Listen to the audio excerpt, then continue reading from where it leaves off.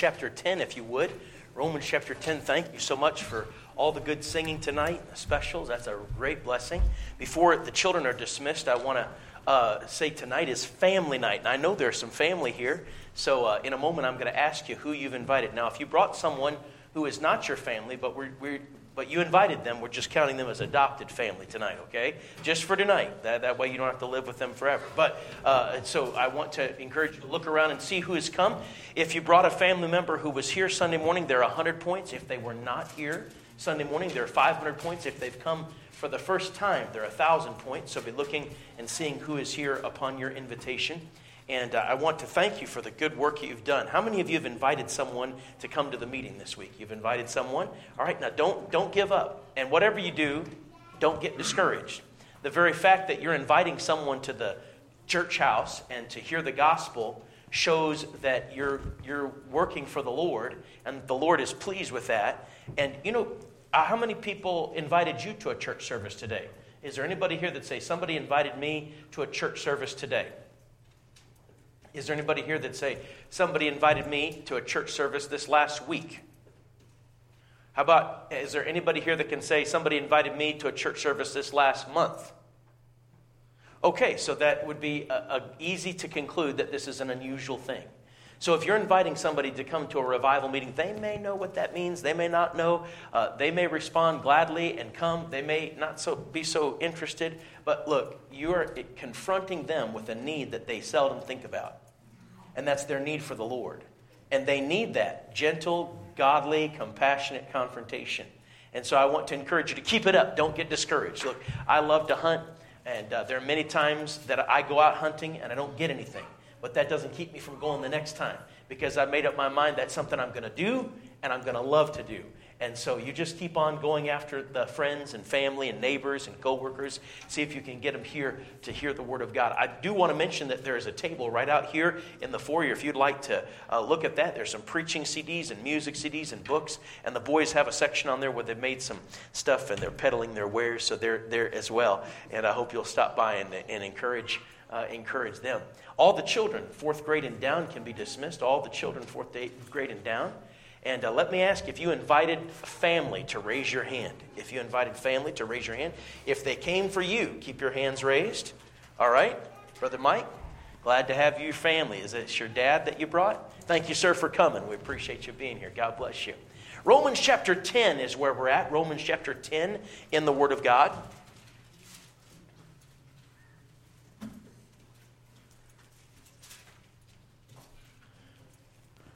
Let's bow and ask the Lord to bless our time. Father, we need you tonight. I pray that you'd give me strength as I preach. And I pray that each one here would have open, tender hearts to the Word of God.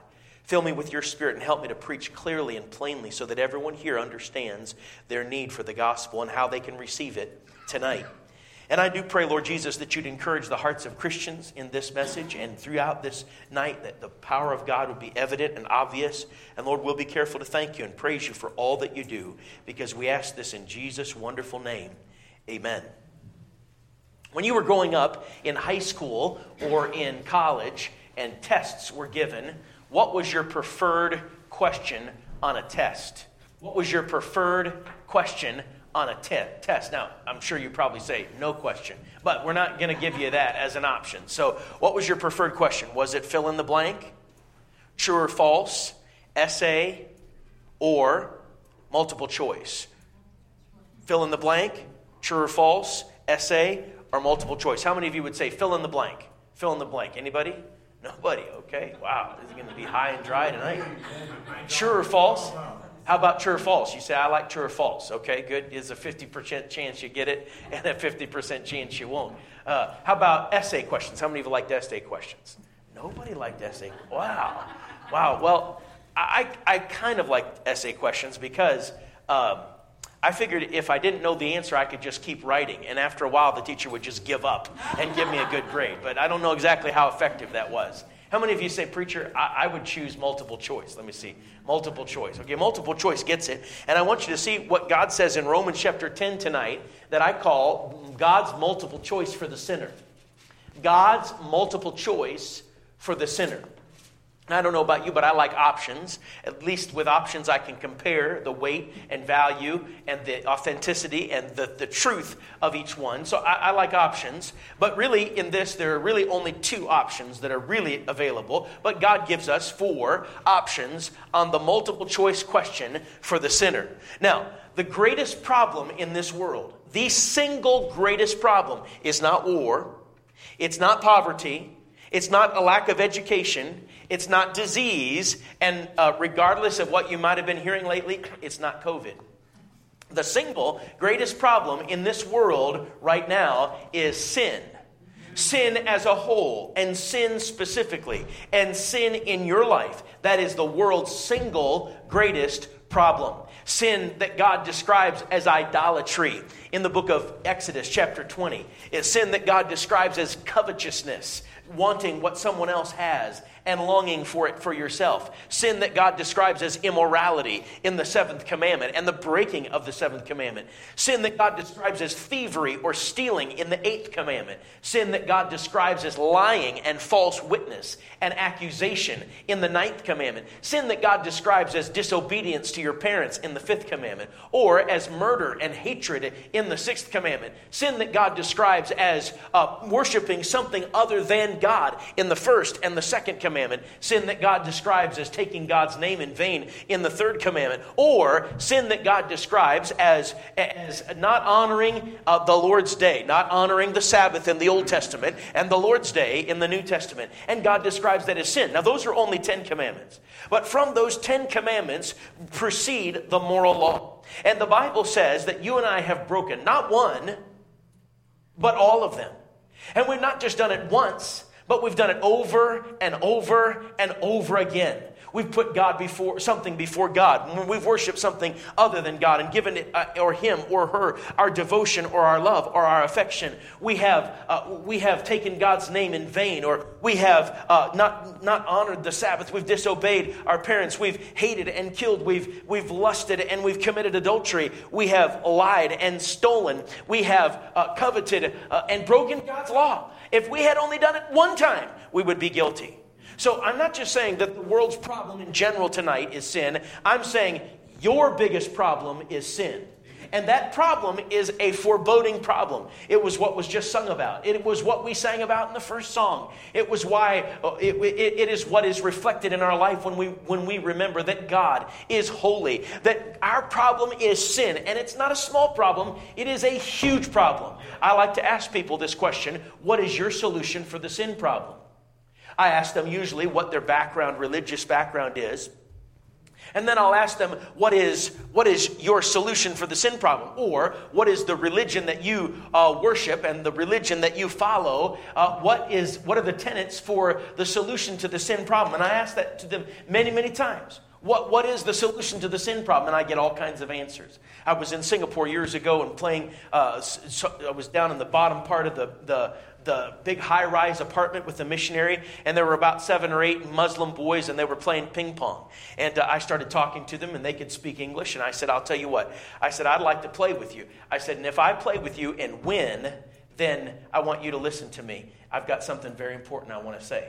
Well, they didn't really suspect that I could win, but I beat the socks off them. It was a great feeling of satisfaction. And I got an opportunity to witness to them and give them the gospel. And I asked them, as Muslims, what is their solution to the sin problem? They said, well, the 5 pillars. You pray 5 times a day towards Mecca. You fast during Ramadan. You do good deeds and show charity. You make a holy pilgrimage, and depending on what Muslim you talk to, you wage holy war. And so I asked them, I said, after you've done all of that, I said, does that absolutely guarantee that you're going to heaven and not hell when you die? No. I was witnessing to a Muslim man on the way from Minneapolis to Bozeman some years ago, and I was on the plane with him, and I asked him what the solution to the sin problem was in the Muslim faith, and he told me basically the same. I said, well, when you've done all that, do you know for sure that your sins are forgiven and that your home is heaven? No. I've talked to Catholics and Lutherans and Mormons. I've spoken to Jehovah's Witnesses, and I've spoken to atheists, and I've asked them what their solution to the sin problem is.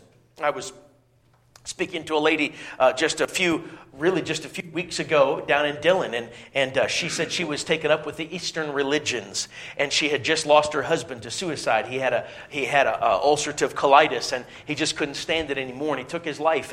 And I said, well, I want you to know that Jesus Christ has a solution, and he wants to comfort you, and he wants to save you and solve your sin problem. She said, well, I'm kind of into the Eastern religions, and I believe them strongly. She said, I used to be Baptist and go to church camp and all that. And I listened to her for a little while, and I said, ma'am, you are suffering right now.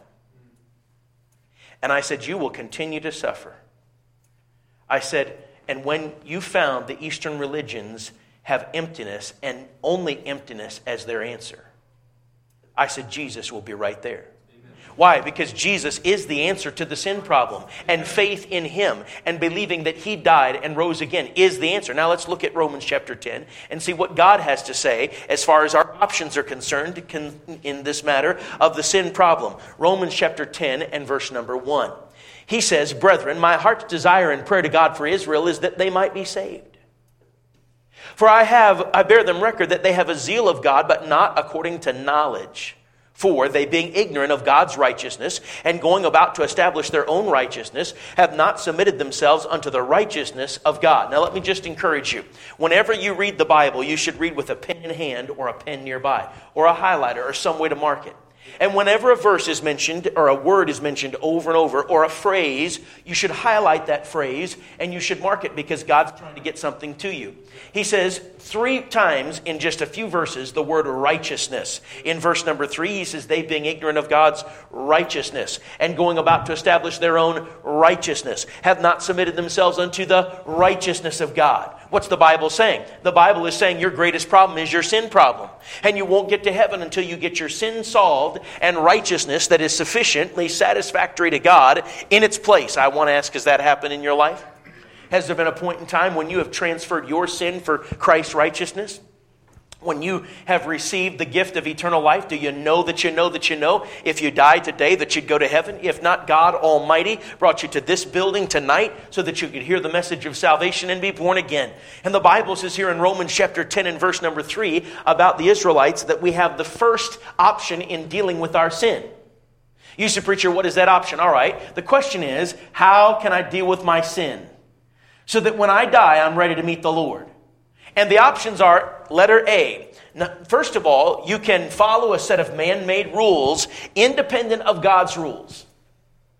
Follow a set of man-made rules independent of God's rules. Notice it again. Paul says, my heart's desire and prayer to God for Israel is that they might be saved. Hey, Christian, that ought to be your heart desire. Your heart desire for your family and for your co-workers and for your friends and for your neighbors ought to be that they might be saved. More than anything else, you ought to have that as your heart's desire. You probably have a heart's desire to get together with them on special days and their birthdays and get them something nice for Christmas and whatever the case may be. But you ought to, above everything else, have as your heart's desire that they would be saved. And then you ought to expand it, not just with your family and your friends and your co-workers, but you ought to expand it to the people here in this valley and say, my heart's desire and prayer to God for the people in this valley is that they would be saved. And the people in my town is that they would be saved. That was Paul's all-consuming desire. Why? He longed for his brethren, Israel, to be saved. He said, I bear them record that they have a zeal of God, but not according to knowledge.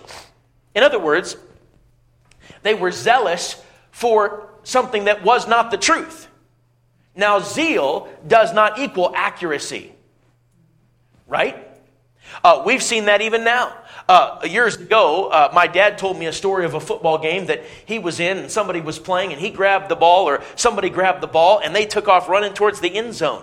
And then all of a sudden they realized, the person running, that everybody on the team was shouting and saying, stop, stop, stop, you're going the wrong way. And he was running towards the opponent's end zone. Not exactly what you want to see happen in your football game. There's a lot of zeal, but there's not a lot of knowledge. There's zeal, but it's not headed in the right direction. They have a zeal for God, but it's not according to knowledge. By the way, sincerity does not equal accuracy. Someone says, well, my family believed this, and my dad and my granddad and my great-granddad. Look here, I'm in all due respect for your family and your granddad and your great-granddad. But sincerity does not equal accuracy.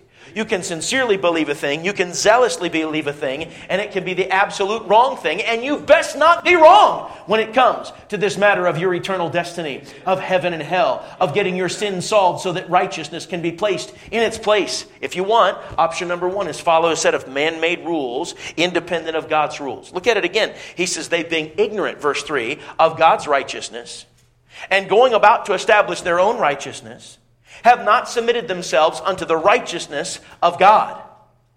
In other words, they have their own set of righteousness, and it may make them look good. Let me ask you a question. I'm not saying this in a derogatory sense. I'm saying this in a simply, purely objective observation sense. If I become a Mormon, and the whole town of Whitehall becomes Mormon, will that make, on the outside, make us look like we've got it together?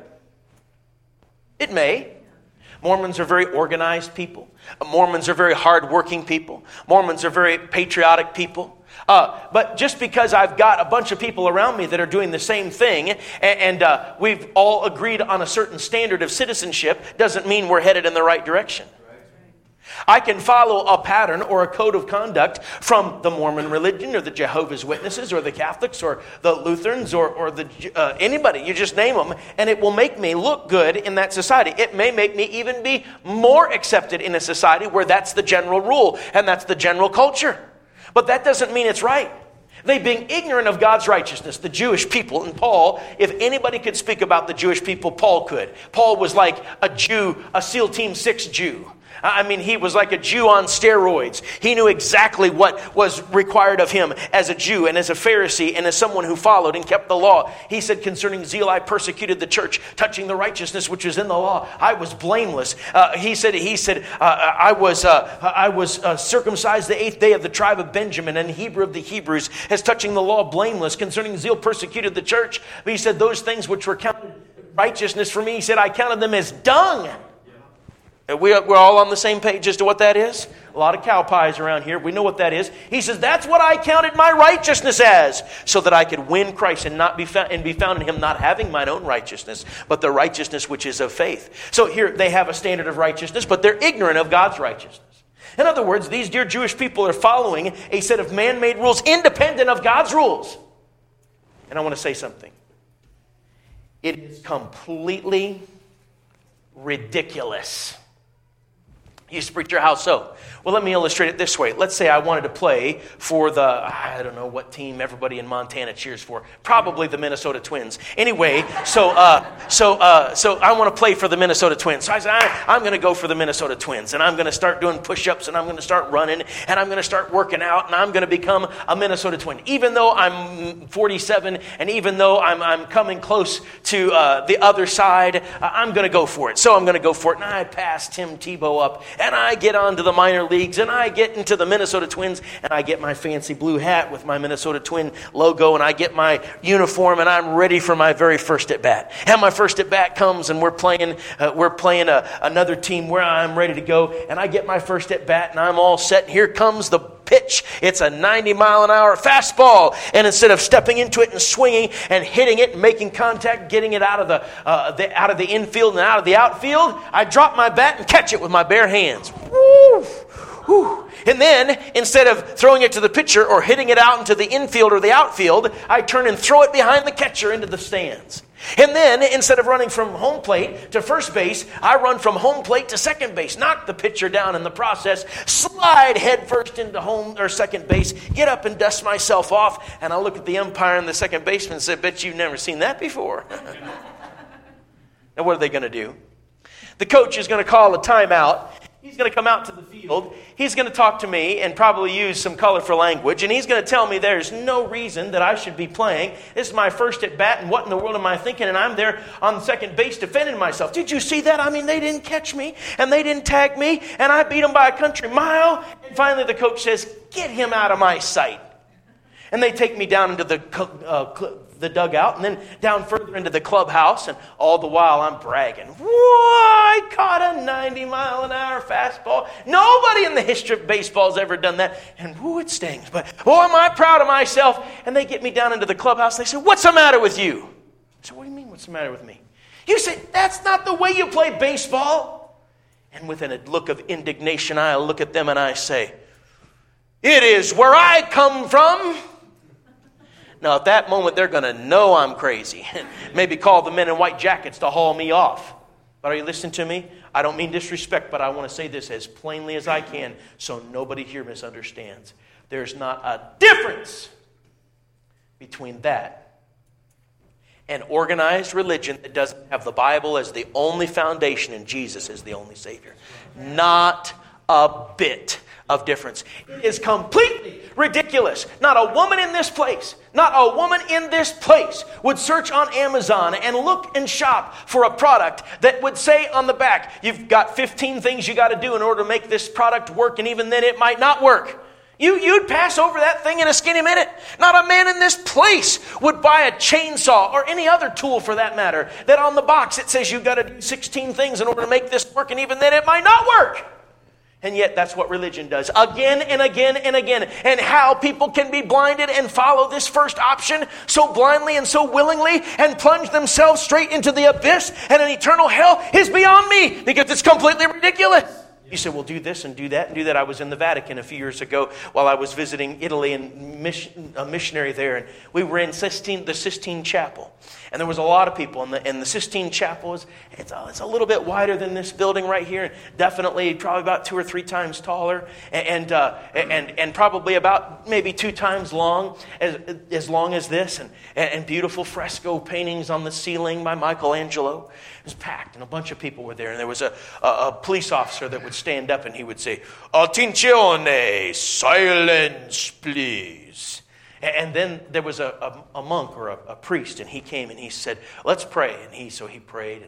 And I went over to him because he said, "Anybody that wants to talk to me, I'd like to meet you right here at the front." And I said, "I want to talk to him." So I met him right here at the front. And I said, "Sir, what do I need to do to get to heaven?"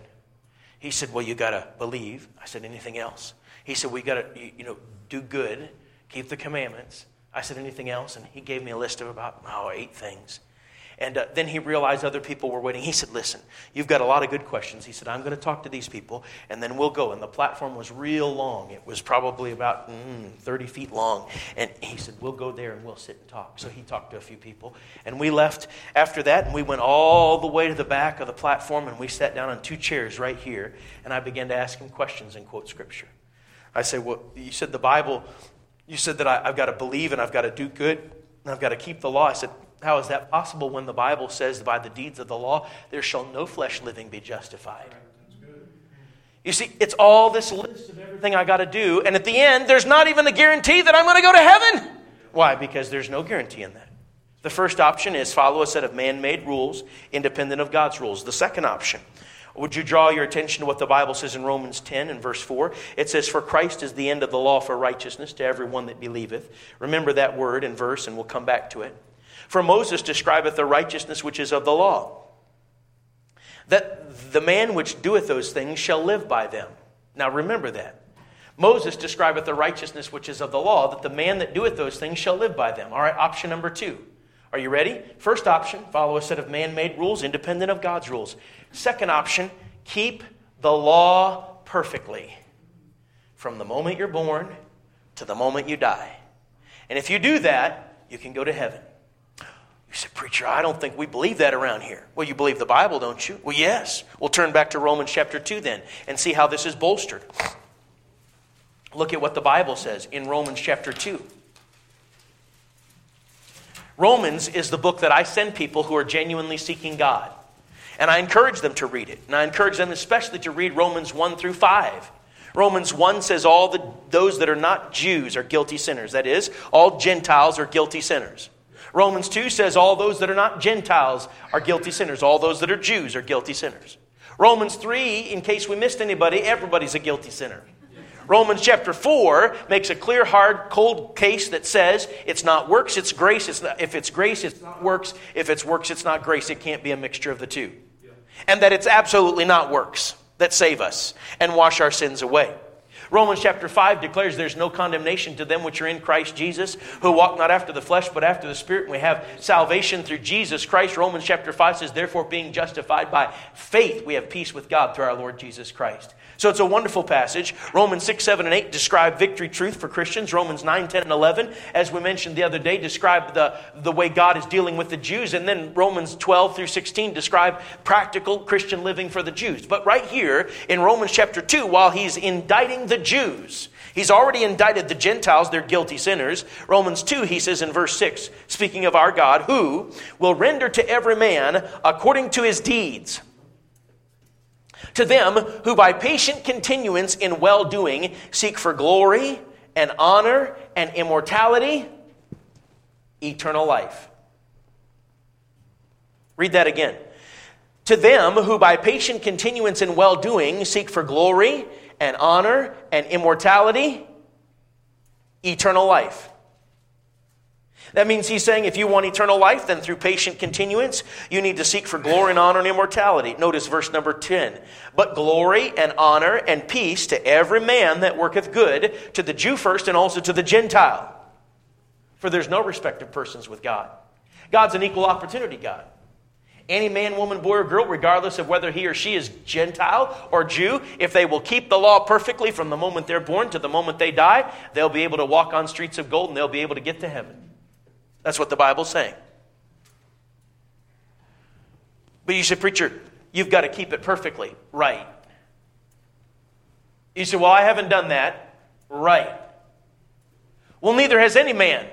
Right. Except the God-man, Jesus. That's right. Amen. Well, you say the second option, keep the law perfectly from birth till death, is completely impossible. Right. The first option is completely ridiculous. Follow a set of man-made rules independent of God's rules. It may make you look righteous. It may make you feel righteous. It may make you seem righteous to others, but it's going to send you straight to hell. The second option, keep the law perfectly from birth till death. Who's done that? He says in James, whosoever shall offend in one point, he is guilty of all. That means if you break God's law one time, let's just pretend, like maybe you want to play pretend. Let's just pretend that you've only broken one law. Well, you're a lawbreaker. That one law broken will keep you out of heaven and will send you straight to hell. Why? Because God is holy, holy, holy. And He's not going to let sin into heaven. He wouldn't be God if He did, and heaven wouldn't be heaven if He did. You're not going to get to heaven if you have one sin. I heard of a story of a 70 or 80-year-old lady, and she had been witnessed to by the preacher and by the preacher's wife and by people in the church, and she just would not admit that she was a sinner. Well, they just kept loving her, pointing her to the Scripture, talking to her, reaching out to her. And one day she admitted that when she was 7, she told a lie. Boom. That one lie will keep you out of heaven and send you straight to hell. Whosoever shall offend in one point, he's guilty of all. And because she admitted that she had told a lie, that was grounds for them to influence her and point her to Jesus. And she trusted Christ as her Savior. Look here, you can't get to heaven if you've told one lie. You can't get to heaven if you've stolen one thing. You can't get to heaven if you've cussed one time. You can't get to heaven if you've hated at one point. You can't get to heaven if there's ever been a seed of lust in your heart. Why? Because sin will keep you from heaven. That's why sin is your greatest problem. It's more important than your physical problems, more important than your financial problems, more important than your emotional problems, more important than your family problems, is your sin, and it will bar you from heaven. That's why we have this church. That's why this church was started. That's why I travel in a fifth wheel and drag my family across the country in a different place every week for about 30, 40 weeks a year. Because sin is man's greatest problem. The only one that can solve it is the Lord Jesus Christ. You see it? Watch. If you want, you can follow a set of man-made rules independent of God's rules. Or you can keep the law perfectly from birth till death. And if you started right now to keep the law and you kept it perfectly till you died, you've already got however many years you've lived and broken God's law. Let me explain it this way. Let's say you were over at your friend's house and your friend's mom decided to step out to get some milk at the corner grocery store. And she said, "I'll be back shortly. Now don't do any roughhousing or carrying on while I'm gone." So she locks the door and she heads down the driveway. As soon as you hear the car pull out of the driveway and the motor is out of sight and out of earshot, all of a sudden a ball starts getting tossed around. And it's not just tossed around in the outside, it's being tossed around in the living room where the fancy stuff is. And your friend throws you the ball and you throw it back to him. He throws it harder back at you. So you've got to throw it harder back at him. And then pretty soon he throws it so hard it misses your grasp and it hits the vase sitting right on the wall. In fact, it's such a fancy vase, it's not even called a vase. It's called a vase. And you can't get to it in time to save it, and it breaks into 100 pieces. And your friend stands there looking, and you stand there looking, and you both agree, this is our last day on the planet. We're going to die. And so you go find a couple tubes of crazy glue, and you get the crazy glue, and you try to put it all together, and it's just coming together seamlessly. And all of a sudden, as you put the last piece in and turn the vase so that the cracks are facing the wall, you hear the door, and your mom comes in. And everything's right and fine, right? Amen. The value of that vase is perfect, right? No.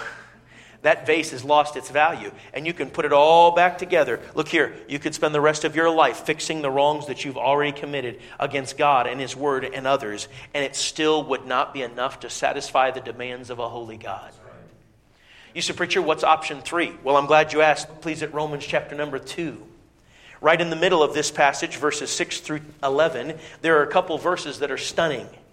Verse 8, but unto them, he says in verse 7, to them who by patient continuance in well-doing seek for glory and honor and immortality, eternal life. But unto them that are contentious and do not obey the truth, but obey unrighteousness, indignation and wrath, tribulation and anguish upon every soul of man that doeth evil, of the Jew first, and also of the Gentile.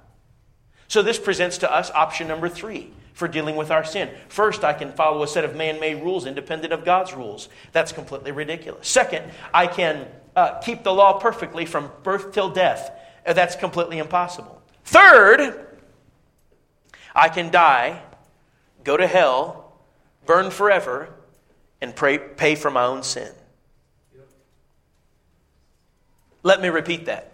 My third option is die, go to hell, burn forever, and pay for my own sin. Remember how I said at the beginning there are really only 2 options that are viable? This is one of those 2. Die, go to hell, burn forever, and pay for my own sin. Now listen carefully. God did not make hell with you in mind. He prepared it for the devil and his angels.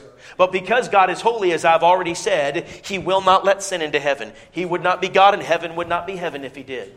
Because God is holy, your sin must be dealt with. And so either you pay for your sin or you let someone else. Here he says to them who are contentious and obey not the truth, but obey unrighteousness, indignation and wrath. From who? From God. Verse 9, tribulation and anguish upon every soul of man that doeth evil, of the Jew first and also of the Gentile, for there is no respect of persons, verse 11, with God.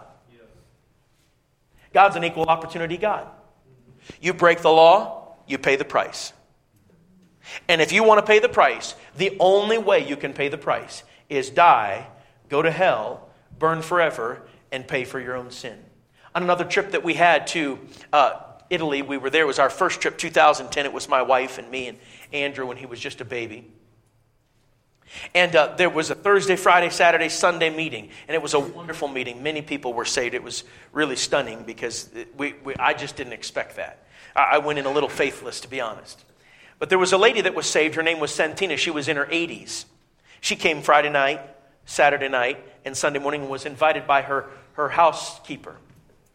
And so she came every service, and afterwards there'd be a fellowship, and we would get a chance to mix and mingle and talk and get to know each other. After the Sunday service, just about everybody was gone, and Pastor Frank Maeda said, "Hey, Brother Dwight, come over here. I want you to meet Santina." So I sat down, and he introduced us. And very quickly after she had been introduced to me, she looked across the table and she said, "I'm not changing my religion." She said, "I've been this way ever since I was a little girl, and I'm not changing now." She said, "I just paid $1,200 to $1,500 to buy a bunch of Catholic literature to pass out, and I'm not changing my religion." I said, "Well, ma'am, I'm not really here to talk about that. But I would like to ask you this question. Who pays for your sin?" She thought for a moment. She said, well, I suppose I do. I said, how? She said, well, I pray the rosary, and I go to confession, and I pray to the saints, and I pray to Mary. And she listed about 10, 12 things that show she was a very devout Catholic, not just a C&E Catholic. Christmas and Easter. I know what a C&E Catholic is because I know C&E Baptist pretty well. Anyway, she was very, very devout. And I said, after you've done all of those things, are you absolutely certain that your sins are forgiven and when you die, you're going to heaven? She sighed and hung her head and said, no. And I took that as an open door, an invitation. I began to preach the gospel to her with Frank Maeda translating in every form or fashion that I could, in every illustration that I could, every scripture that I could, I gave it to her. She said to me in the course of conversation, she said, oh, pray for my son. He thinks I'm crazy with all this religion. Just pray for my son. And then after a while, I'm still witnessing to her and giving her the gospel. She stands because it's been sitting for a while and she just needs to stretch. And so out of respect, I stand for her. And she says it again, oh, pray for my son. He thinks I'm crazy with all this religion.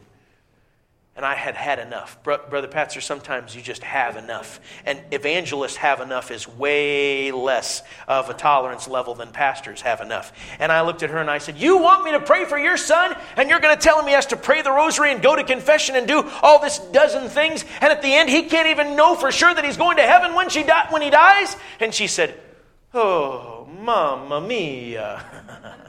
She knew I had her.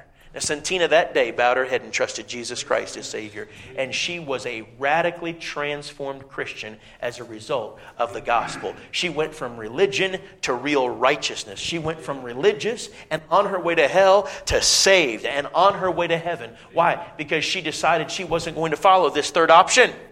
And I told her plainly, I said, if you want to pay for your own sin, the only way you can pay it, regardless of what you've been taught all your life, is die, go to hell, burn forever, and pay for your own sin. Wouldn't that be a shock?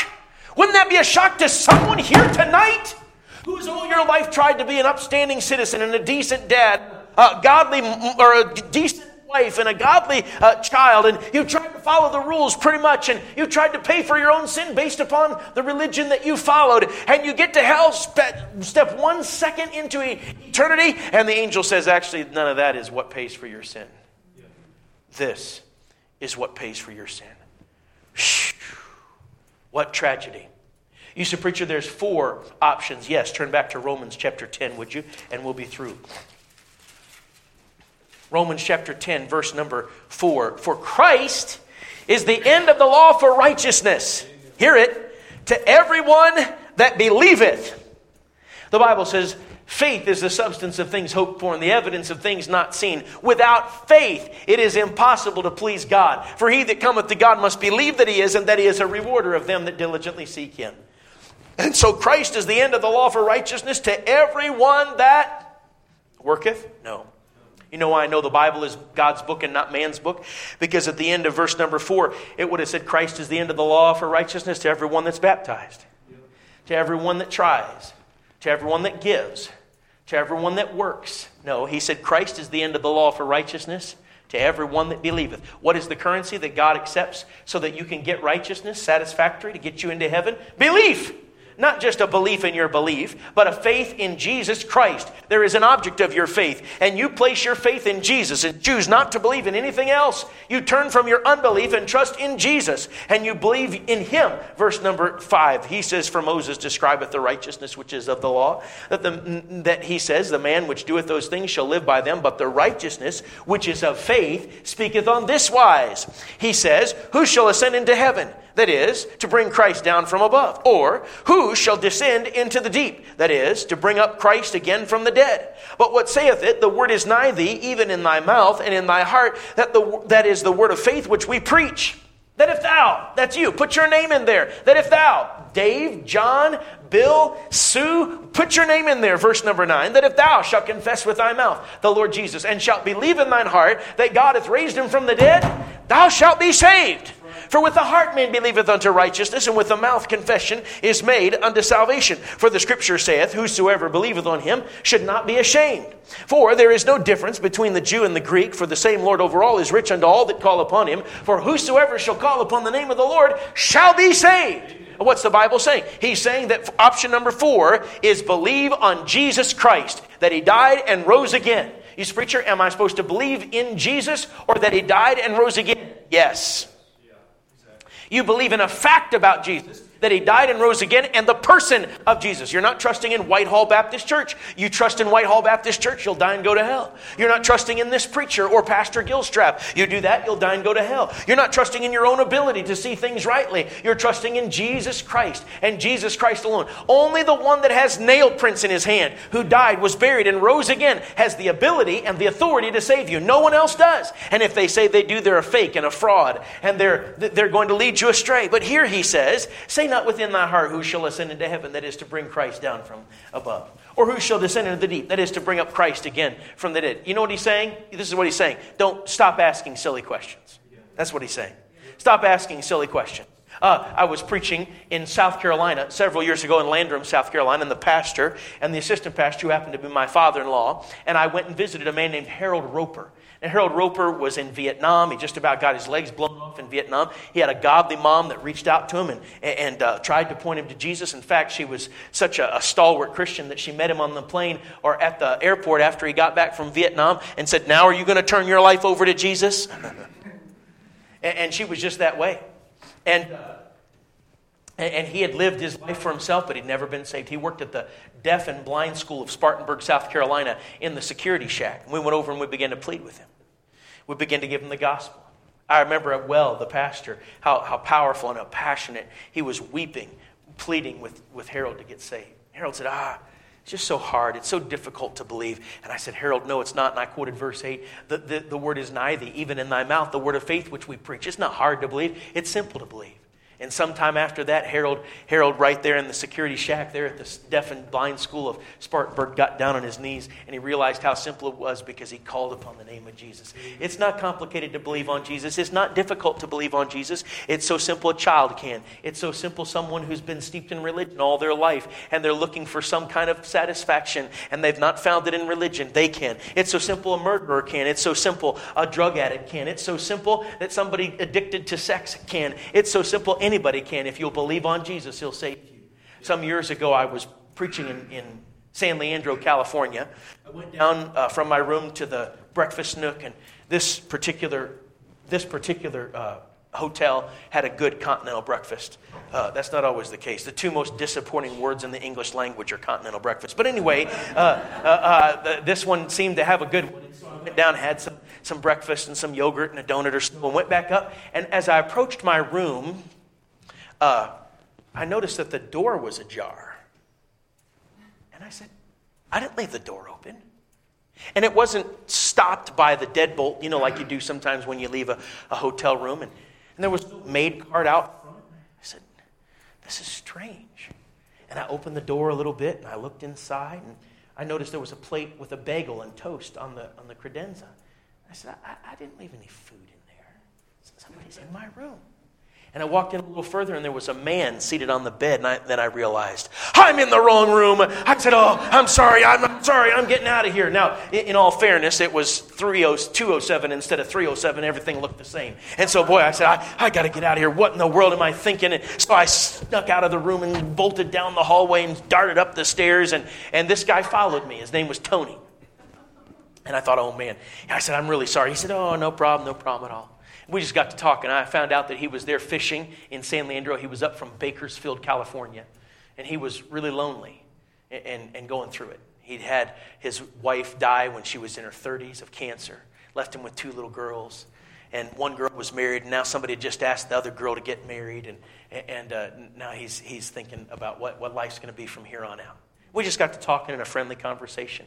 I asked him early on if he knew the Lord, and he seemed to indicate he had some knowledge of that. He told me the details of his wife dying of cancer. He said, I was into God and I was following God before that.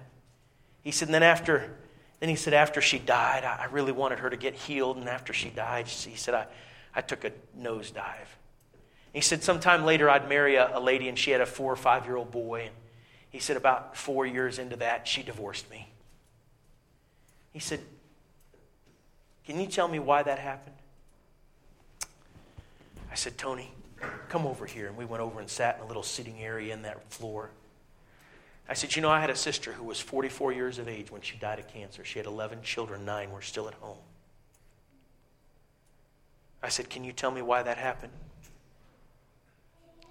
I said, I had a cousin. Her name was Julie. And her husband, Jim. Julie was 48 and Jim was 53. And they had 3 kids, Brittany, Caleb, and Alyssa.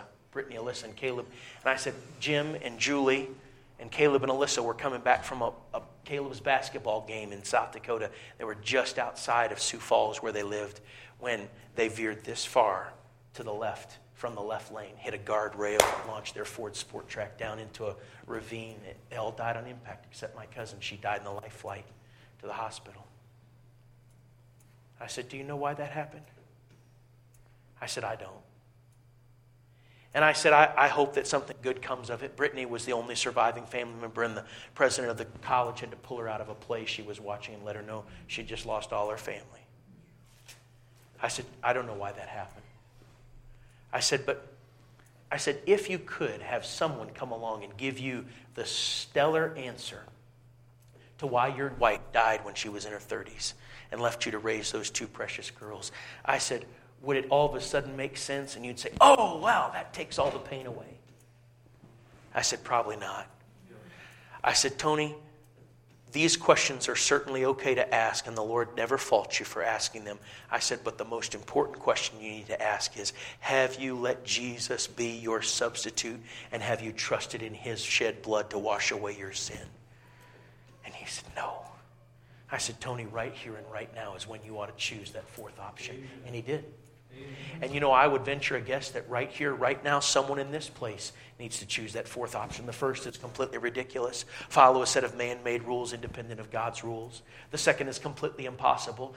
Keep the law perfectly from birth till death. The third is completely unnecessary to die, go to hell, burn forever, and pay for your own sin because Jesus already paid for your own sin when he died on the cross. And if you'll believe on him today and accept his free gift of eternal life right here, right now, forever, your sin debt will be washed away and he'll give you the righteousness you need to get into heaven. Would you bow with me in prayer?